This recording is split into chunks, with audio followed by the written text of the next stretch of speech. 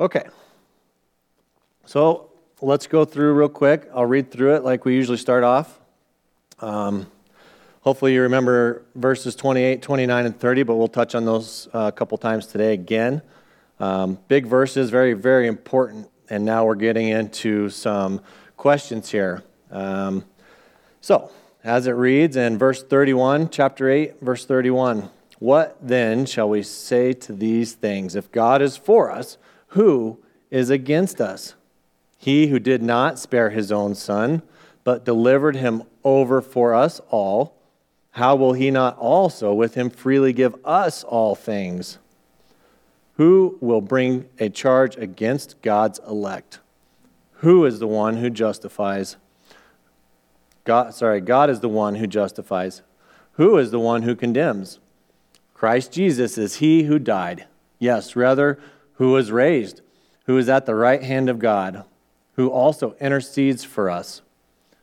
Who will separate us from the love of Christ? Will tribulation or distress or persecution or famine or nakedness or peril or sword?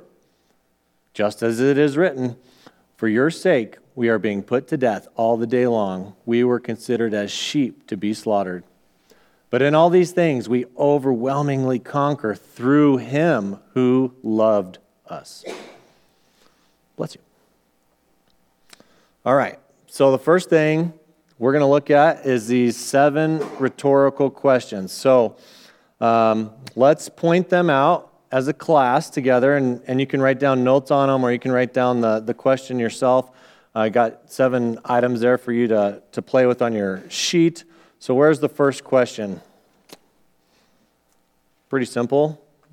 Start at 31, right? What shall we say to these things? What things is he asking about? Yeah. Yep.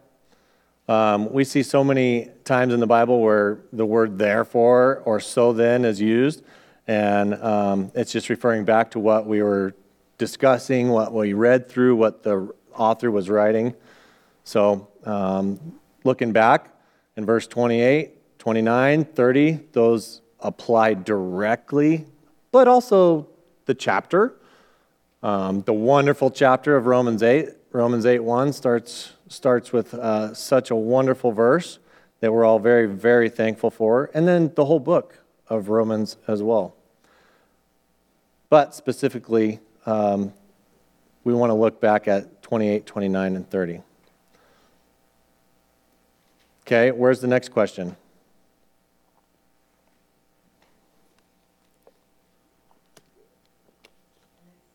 Just same verse, right? Yeah. God is for us. Who is against us? Okay. So if we're putting those 2 questions from that one verse together, and we're really, Paul's really pointing down to these 3 verses just right prior to this, okay? So let's stop real quick and read through this again. Somebody want to read 28, 29, and 30 for us? Out loud to the class?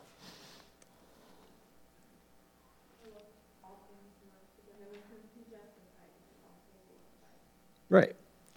So that's the reason why these first 2 are rhetorical questions, because we just went through that, and we went through it so slow it seems like it's been a while that we've been on these passages, which is good. We want to stop and take that time to do that, but also it's a rhetorical question, because as you read through it as a normal reader would, you get right to that. So that's why that's 1 and 2 of those rhetorical questions.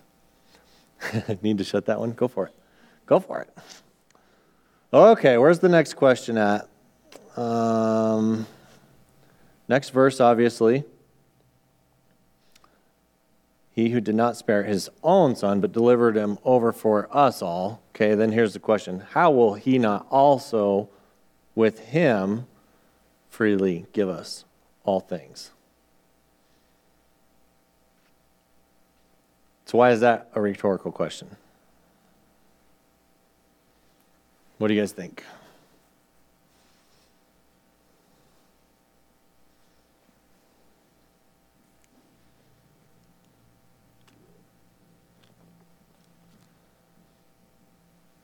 So where he's asking, how how will he not also with him give us all things? We'll touch on the all things in a while, but if God is willing to send his Son, Jesus Christ, the ultimate sacrifice to earth to live perfectly and then be crucified, the worst death possible for us, will he not also give us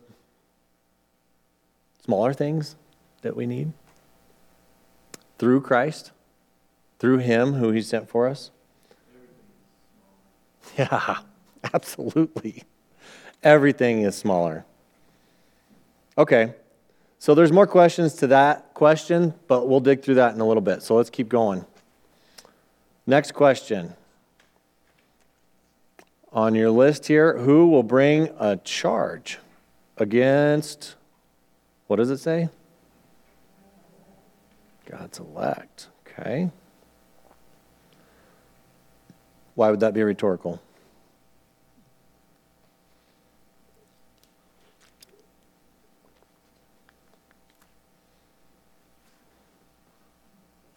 Go for it. What's your question?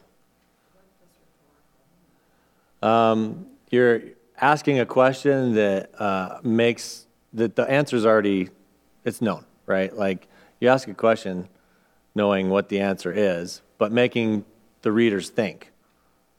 Like it's like not meant to be answered, just like making a point. Yes, yeah, it's making a point, and but sometimes we haven't slowed down enough to stop and think about these things. So Paul's being an awesome teacher here, and after going through all the book of Romans so far, we're at this verse now, and these questions that he's wanting the readers of this letter to stop and think. Good morning.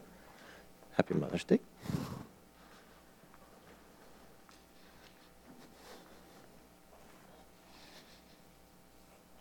Because there's different ways to teach, different types of teaching that are useful. Mark and I use a couple different ways as we are teaching through this class.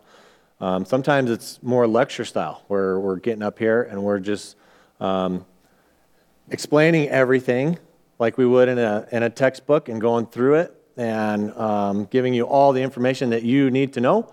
But there's usually not a lot of time for questions or question and answer. Maybe it's at the end, but that's more lecture style of questions, of teaching. And it's good and it's helpful to get all the information to someone. That doesn't always work when it comes to understanding. And Paul's very well educated, very smart individual who's lived his whole life as a Pharisee and has learned and studied together with the best of the best and called himself one of the best. And he did quite a bit of lecturing himself through here, but he's stopping now to ask these rhetorical questions to make this church in Rome stop and think through everything that he just went through with them. Okay, well, this one's rhetorical because he answers it right after that. God is the one who justifies, right? Okay, the next one, who is the one who condemns?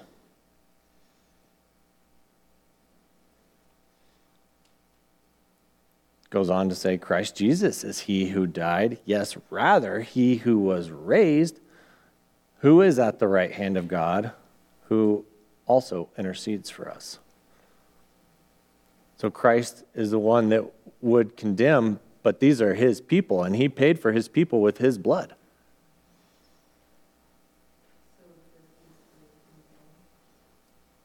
Not his own. Not those who are in Christ. There's no condemnation for those who are in Christ Jesus. Right? Verse 1, chapter 8.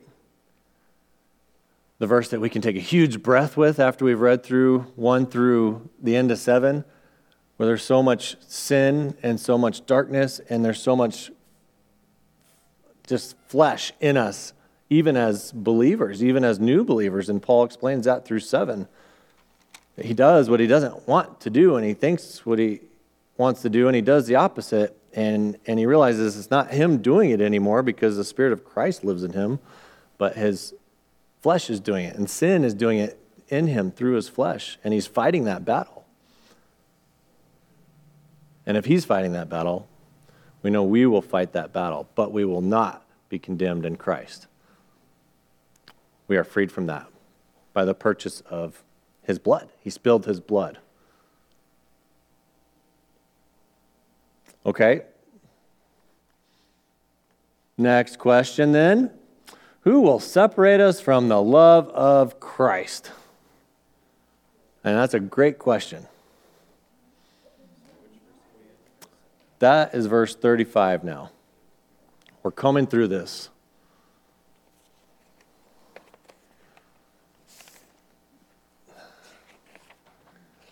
Okay, so who will separate us? We just went over all these other rhetorical questions. Good morning.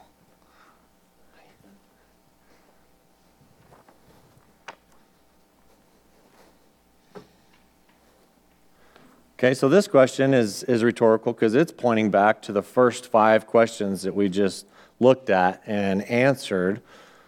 It's pointing back to all these people and personalities that we might think could separate us from the love of Christ.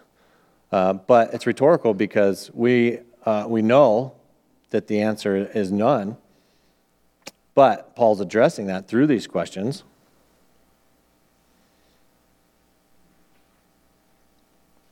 So up to 35, where he asks that, we're looking back at the who.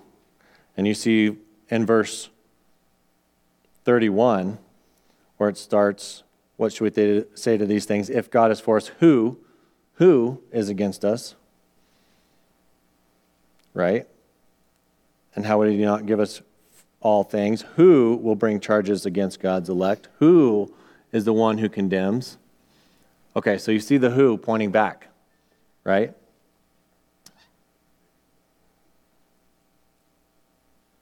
Okay, good. And then the next question is part of 35 as well. And this one looks forward to things, right? Will tribulation, will distress, or persecution, or famine, or nakedness, or peril, or the sword? So that's rhetorical as well because of what we went through in verses 28, 29, 30, and before that. But it's pointing back to what Paul has just taught the church and what they went over and went through. And it's a lot, right? It's a ton of understanding that we don't get the first time we look at it and read through it. It's uplifting and it feels really good to read that. It's a promise of God. But the slower we go through it and sift through it and try and find the biblical truth in it, the heavier it gets and the more questions we have when it comes to words like foreknowledge and predestination. Those are big, heavy words that can be easily misused and misconstrued. And we just want to stop and look at those as biblically as we can.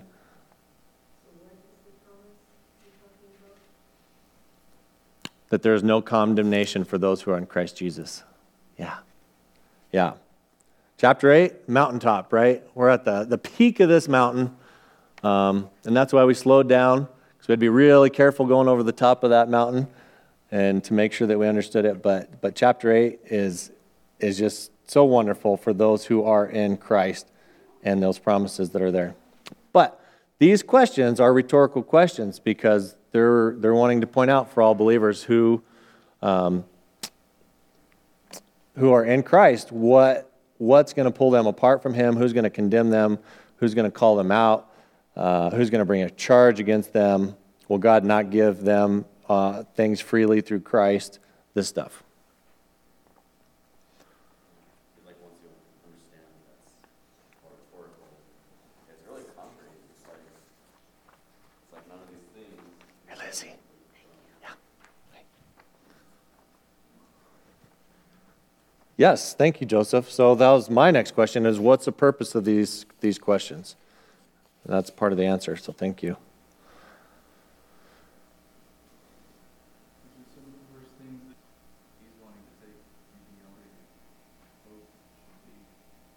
Yes, yes, yes.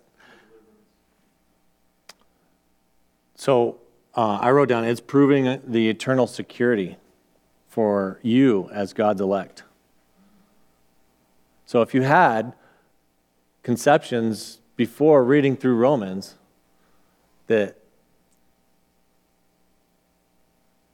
God is someone else, something else, that you can be saved and then you can lose salvation, that something can end your relationship with Christ. Paul's using this part of chapter 8 to prove to you that that's not possible, to show you that, to take that preconception that you had in your head, no matter what background you came from, what ethnicity you were, what religious group or sect you were in before you were saved and in Christ, he's dissolving that. So he's using these questions to stop after the heavy lifting in chapter 8 that we went through, and to make you slow down and think through that. Correct. You cannot lose salvation. Yeah, because God does not lie.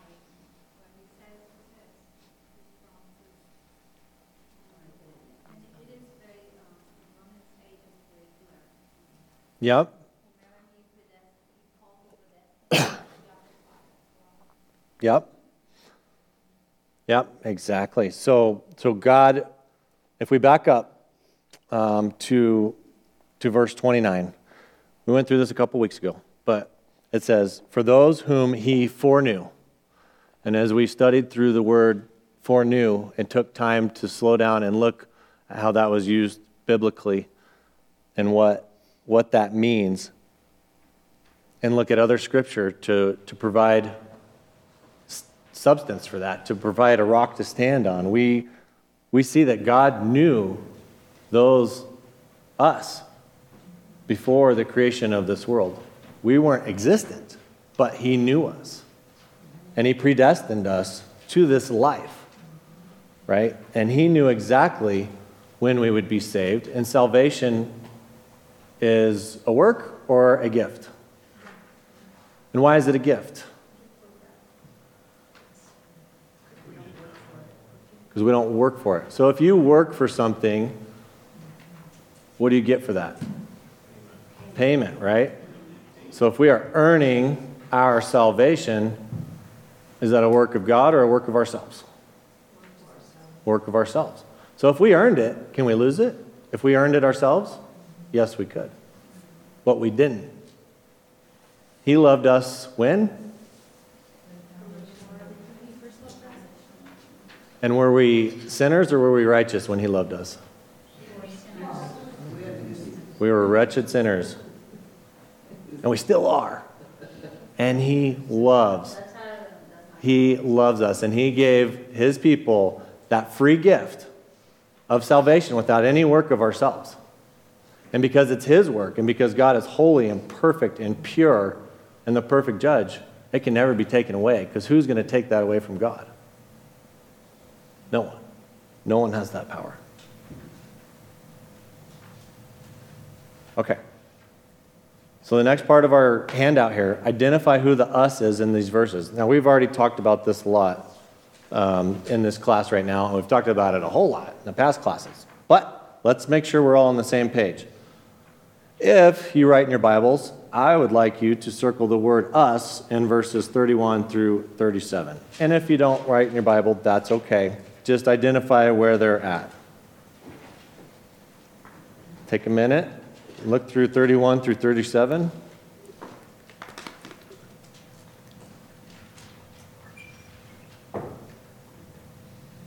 I definitely write up in my Bible. I got highlights and underlines and circles and all kinds of fun stuff to bring my attention to it. But if you don't, that's all right as well. It just helps me focus on what I'm studying. Okay, so the first one start in 31, and I teach and study out of the NASB, So I'm assuming these will be very similar in all the translations, but they may be a little different. So if they're a little different, just bear with me or let me know. If God is for us, who is against us?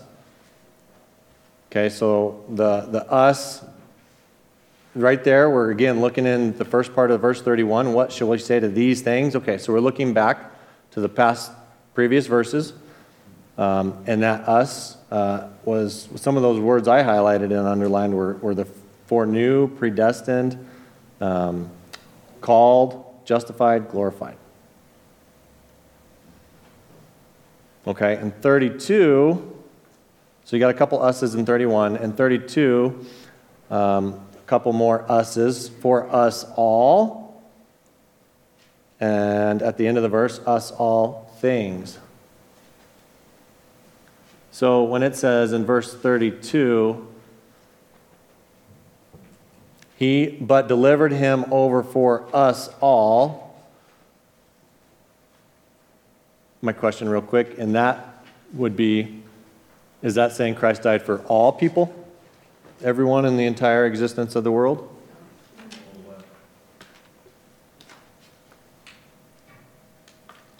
So, The Lord said he came to save his so as we're looking he came for his sheep. As we're looking at this one, bless you. The us all is referring to which us, The ones who believe. right? Wouldn't that be back in verse 30? If we did Mm-hmm. those whom he created?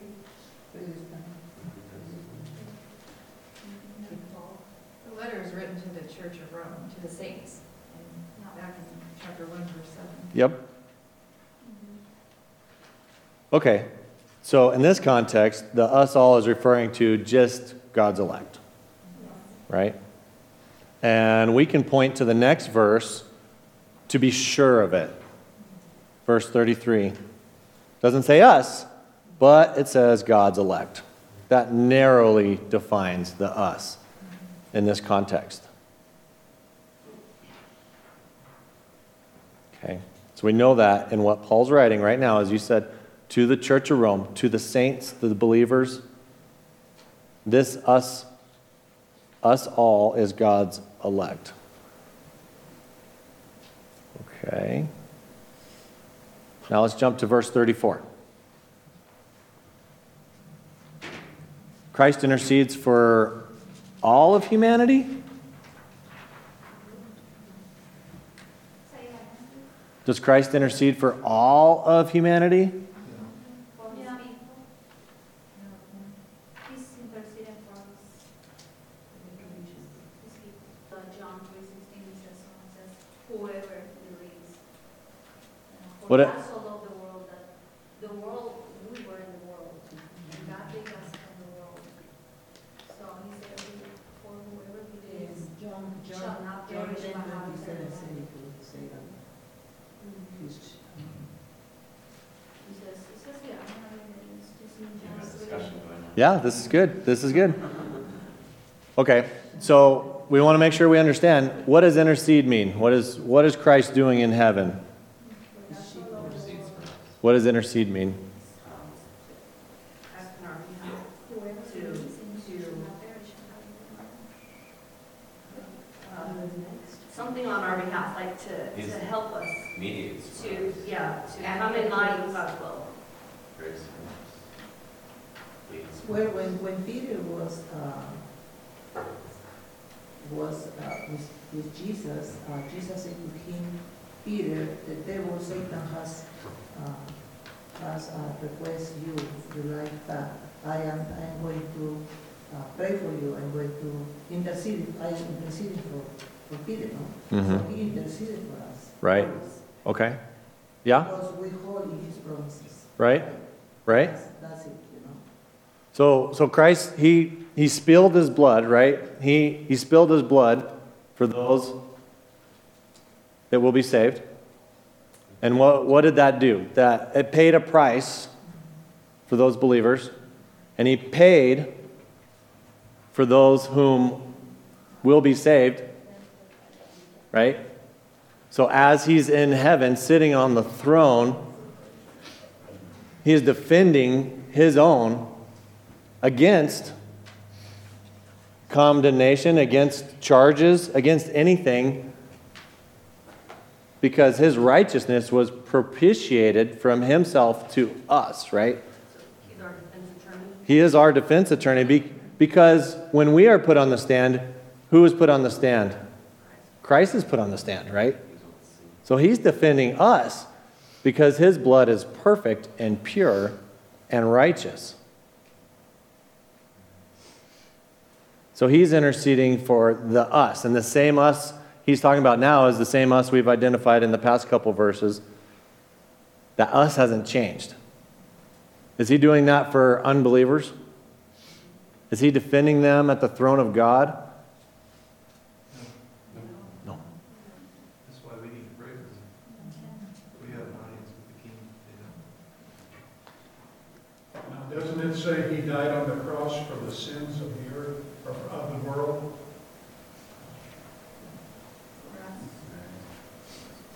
It does. But in what context is that in? He's interceding for everyone, even those that are non-believers yet. So that, to me, that tells me that he's interceding for everyone, giving us the opportunity to come to him. But he's actually died on the cross for all of us. So if he's waiting on us to come to him, when are we going to make that choice? That's where the free will of mankind comes in. If a man chooses not to, then he doesn't know him. But he gives him the opportunity to. So if we have the opportunity and the free will to choose Christ, how does this verse play out? There is none righteous, not even one. There is none who understand. There is none who seek for God. How do we seek for God? On our own. That's part of sin If we're that we're all born into. If we're given this opportunity to choose on our very own, It's to choose. how can we choose if we are not seeking God, if we are completely unrighteous? That's when we have someone intercede for him to bring us to Christ. So would you say that person would be foreknown? Yes, Okay. So that person would be predestined from before all time to be God's elect. I'd have to say yes. Right. I'd have to say yes too, according to biblical understanding. I would. Absolutely. It also says that, that God made the wicked for the day of destruction. Yep. So even though I like to believe, even though I'm still trying to understand is that God, Jesus died for the whole world, which he did, but the thing is like not all humans are his child. So,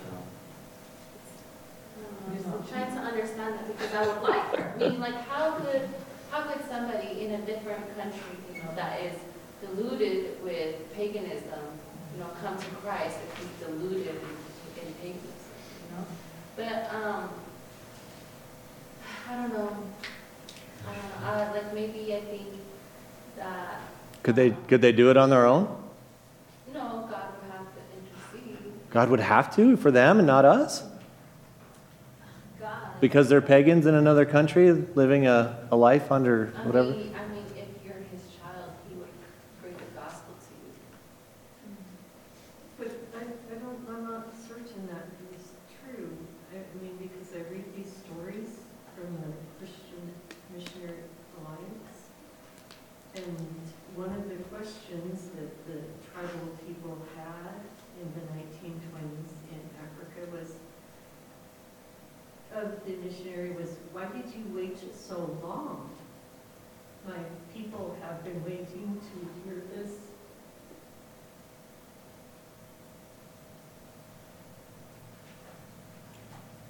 So you don't think which part's true because of that? That God foreknew them? Or are we talking about that? God doesn't save them in time.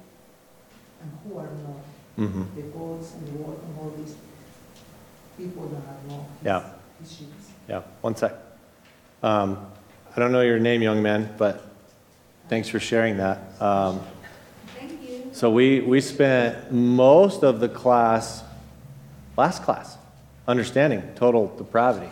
So all of you that weren't here, you should look that up online because it was really good. Mark did a good job. It wasn't me. It wouldn't have been that good if it was me. But we spent the majority of understanding total depravity to understand the verse 30, right? So we have to understand total depravity to understand those verses, and it really helps to slow down and go through that. So thanks for bringing that up.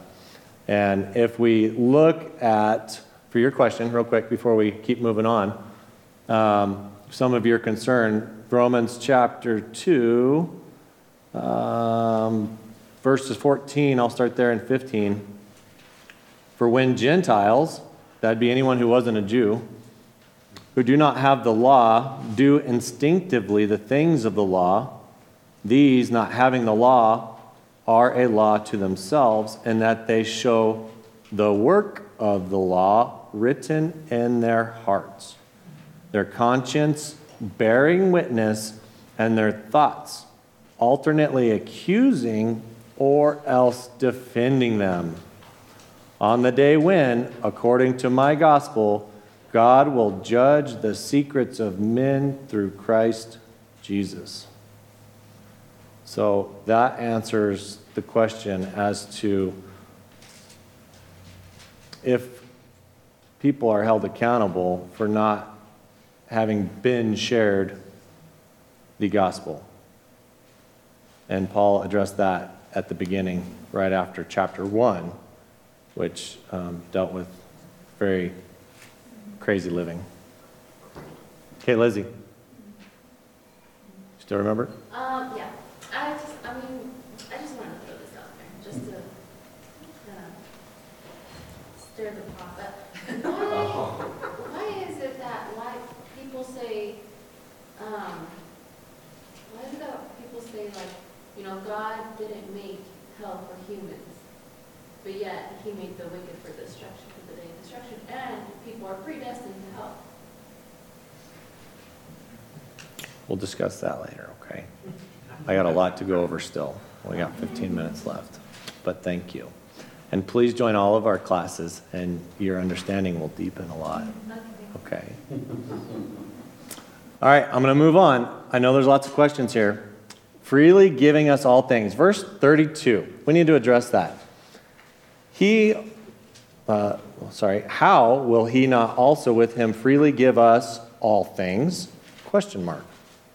Is this the prosperity gospel? No. And why not? Because God didn't say this way is gonna be easy. Like he never told any one of us that this way is simple and easy to go. He said that this way is narrow and a few go by it. But the broad one is destruction. Like everyone is exposed.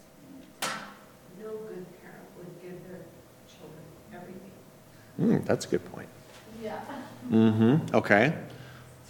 So, yes, thank you. We can't skip the part of the passage that says, with him freely give, right? We can't forget that part. That's really important. Because if you back up a little bit to verses 28, we know that God causes all things to work together for the good, okay? So it's through Christ. Also, these all things are closely linked, not just to what he's talking about in verse 28, which let's look at that one more time. All things work together for the good of those who love God, to those who are called according to his purpose. And then stop and jump over to verse 35, where it says, will tribulation or distress or persecution or famine or nakedness or peril or sword is martyrdom, killed for the name of Christ.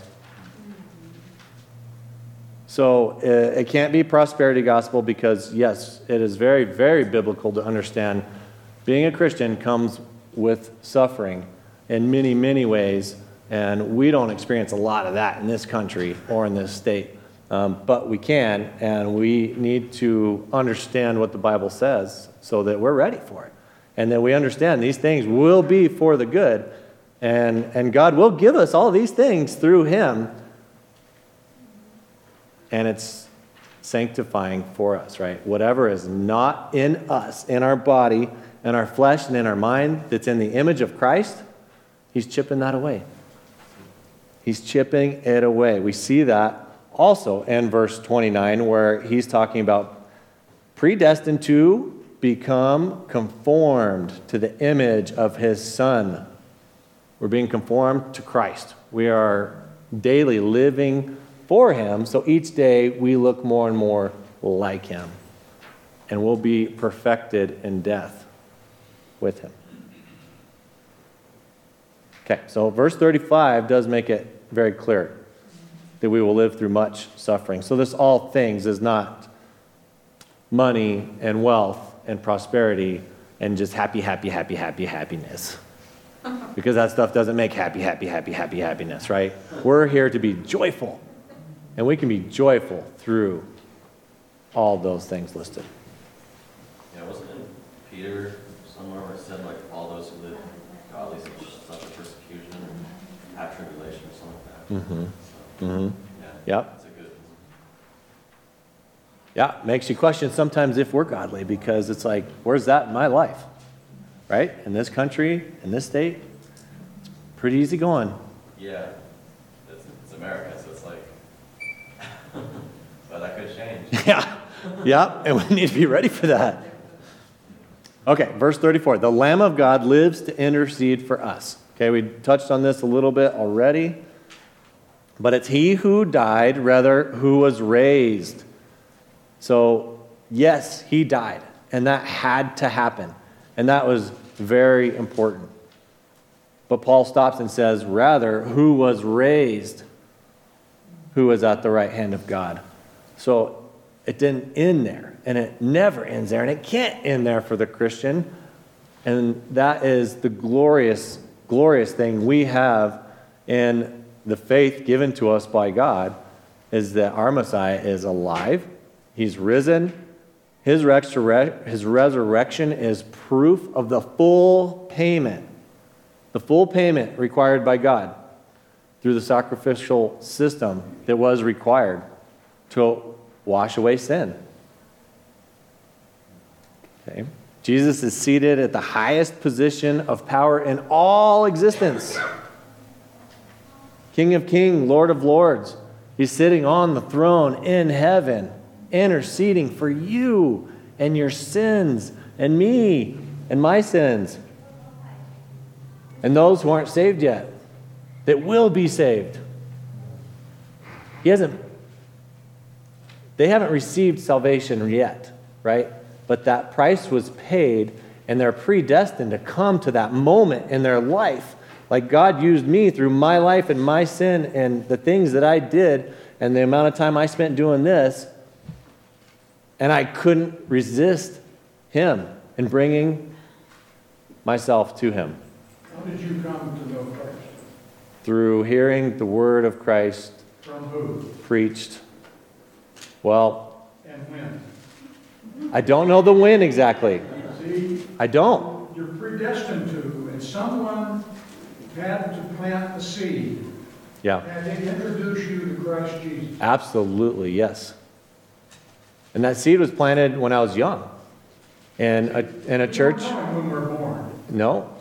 So somewhere between there and now, someone had to bring us to know Christ.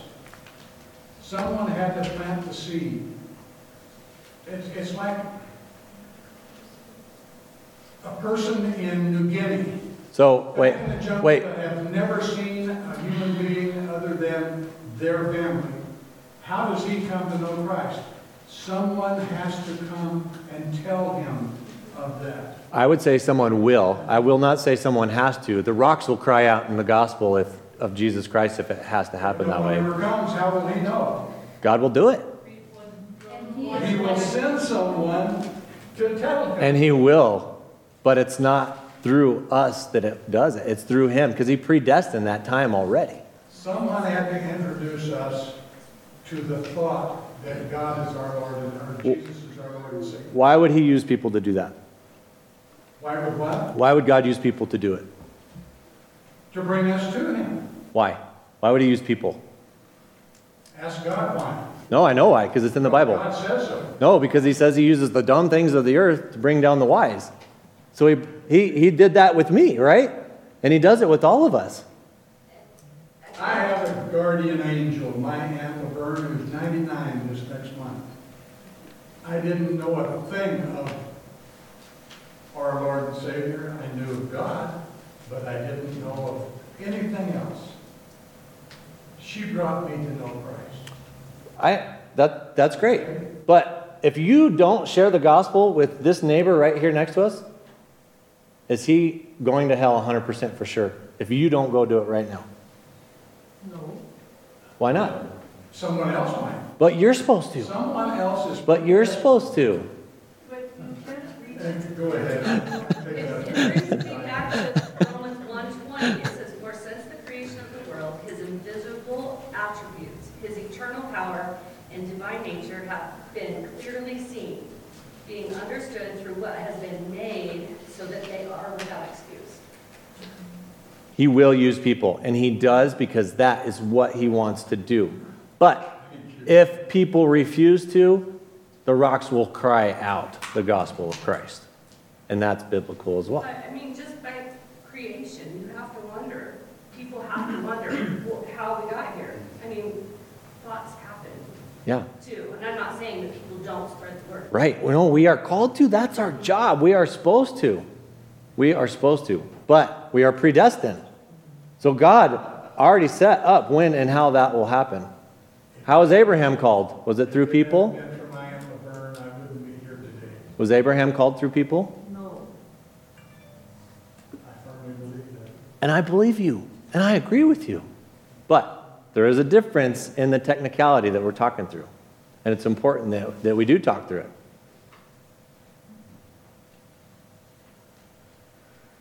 Until that time, I hadn't talked to anybody. Talk to me about Christ and him dying on the cross for me. And he used her, I still use her. right. I'm going to see her the 10th of June and tell her so. God willing. Well, God's saints are here to do his work. Right? I still think that he died. God loved the earth to give his only son. The world. I shouldn't say earth, but Okay. I think the world is earth. So all people are going to go to heaven. He died for everyone. So we don't have to repent of our sins. Oh, yes, you do. We don't have to have faith. Oh, yes, you do. Well, then he died for But he died who? for it to give us the chance to. So we have the option to say yes or no. That's correct. And then if we say no, God has to turn around and go a different direction. God says, I don't know you. Did he know us before? Sure, he knew us before, but we chose not to know him, so he gives up. Okay, we might have to talk more about that later. I would appreciate talking more about it. Okay.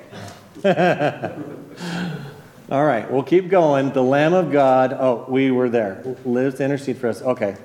My last note was, he continually serves his own in a sacrificial manner to preserve his elect.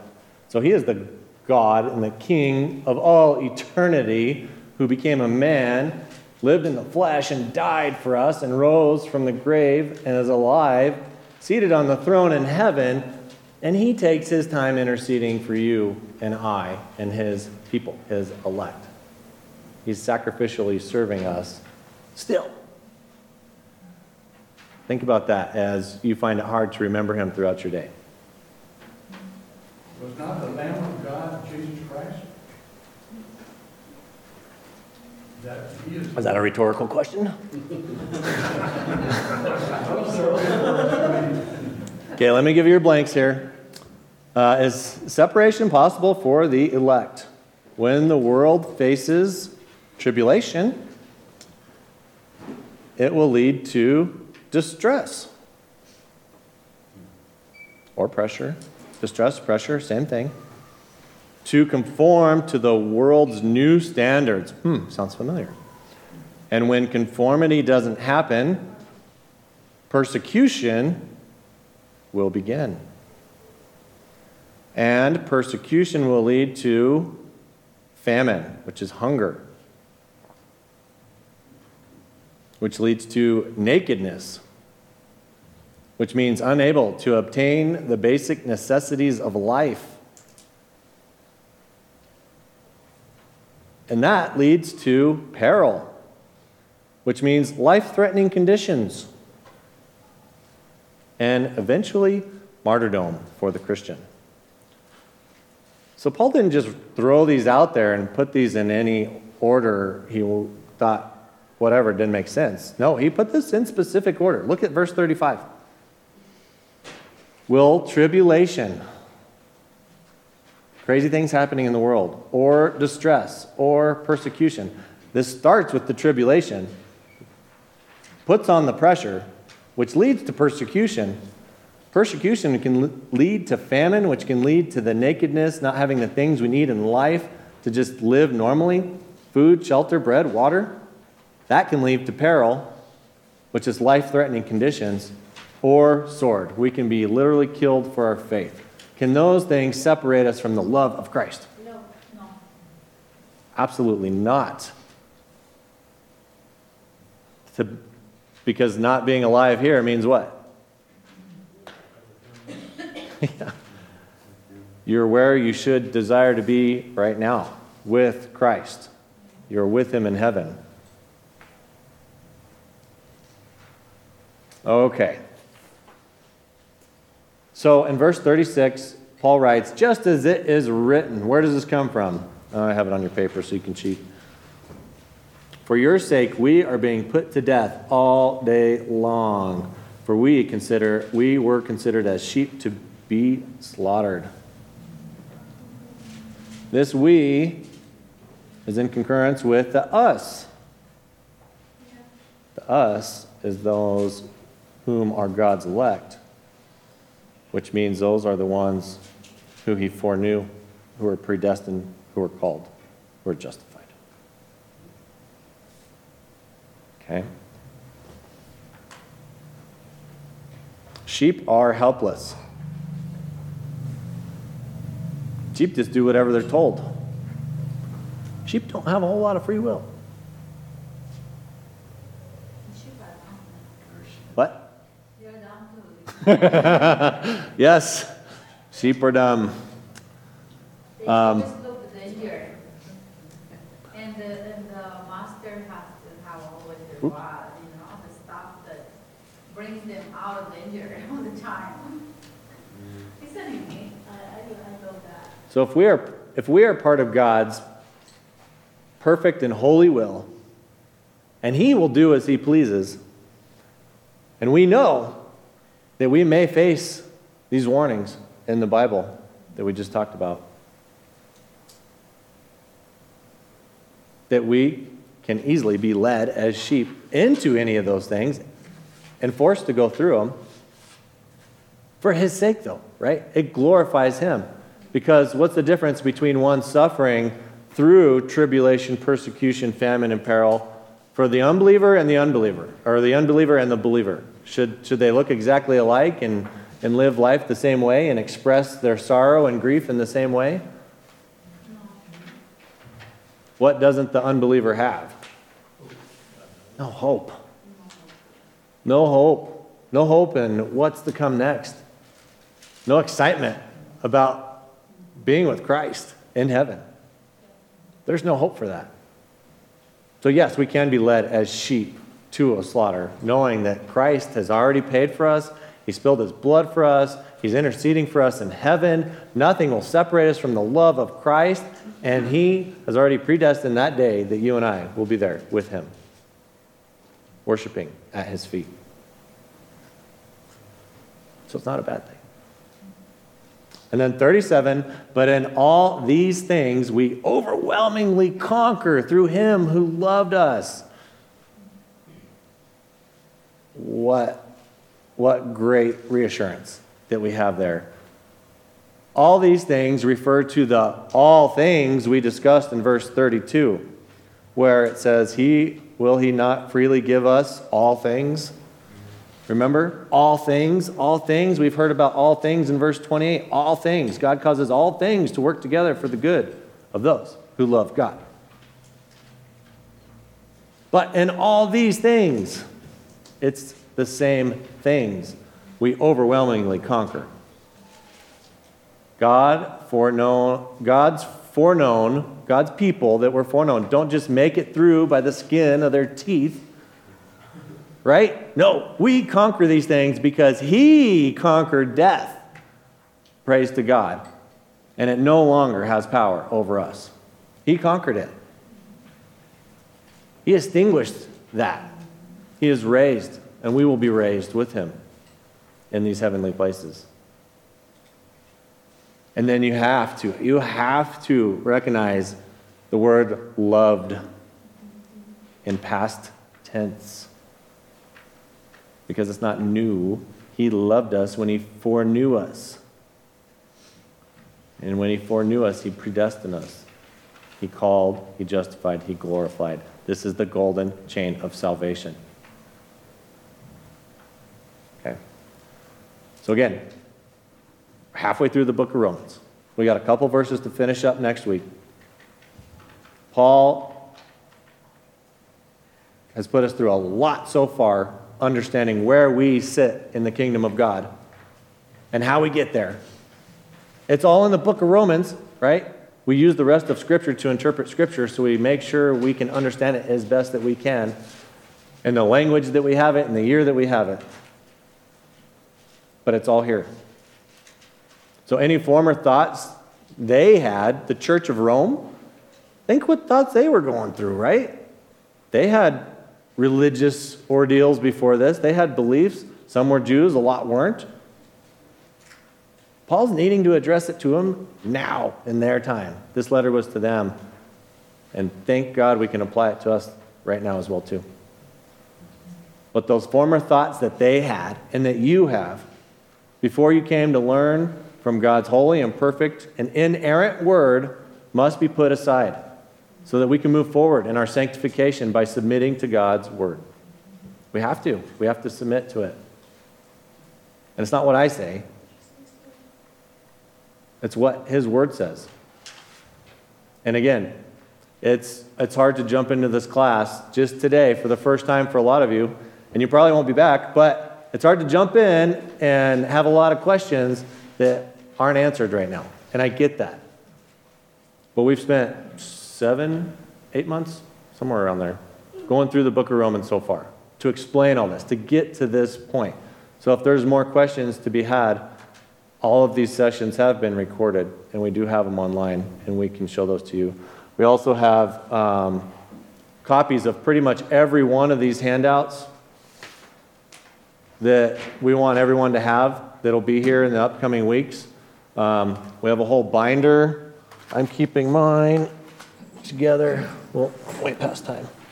But we gave you all these that started this class with us, the binders, to keep them in order. We want you to have that. We're going to do a review after next week.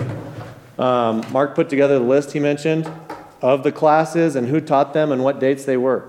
So if you're missing these and you want these for a review that we'll have, just come put your name next to any of these, and we'll make sure to print those out. And for a couple of you need the whole book, we can put that together. Okay? So I went way over, but this was a lot of fun. So thank you guys for your participation, and let me close in prayer real quick.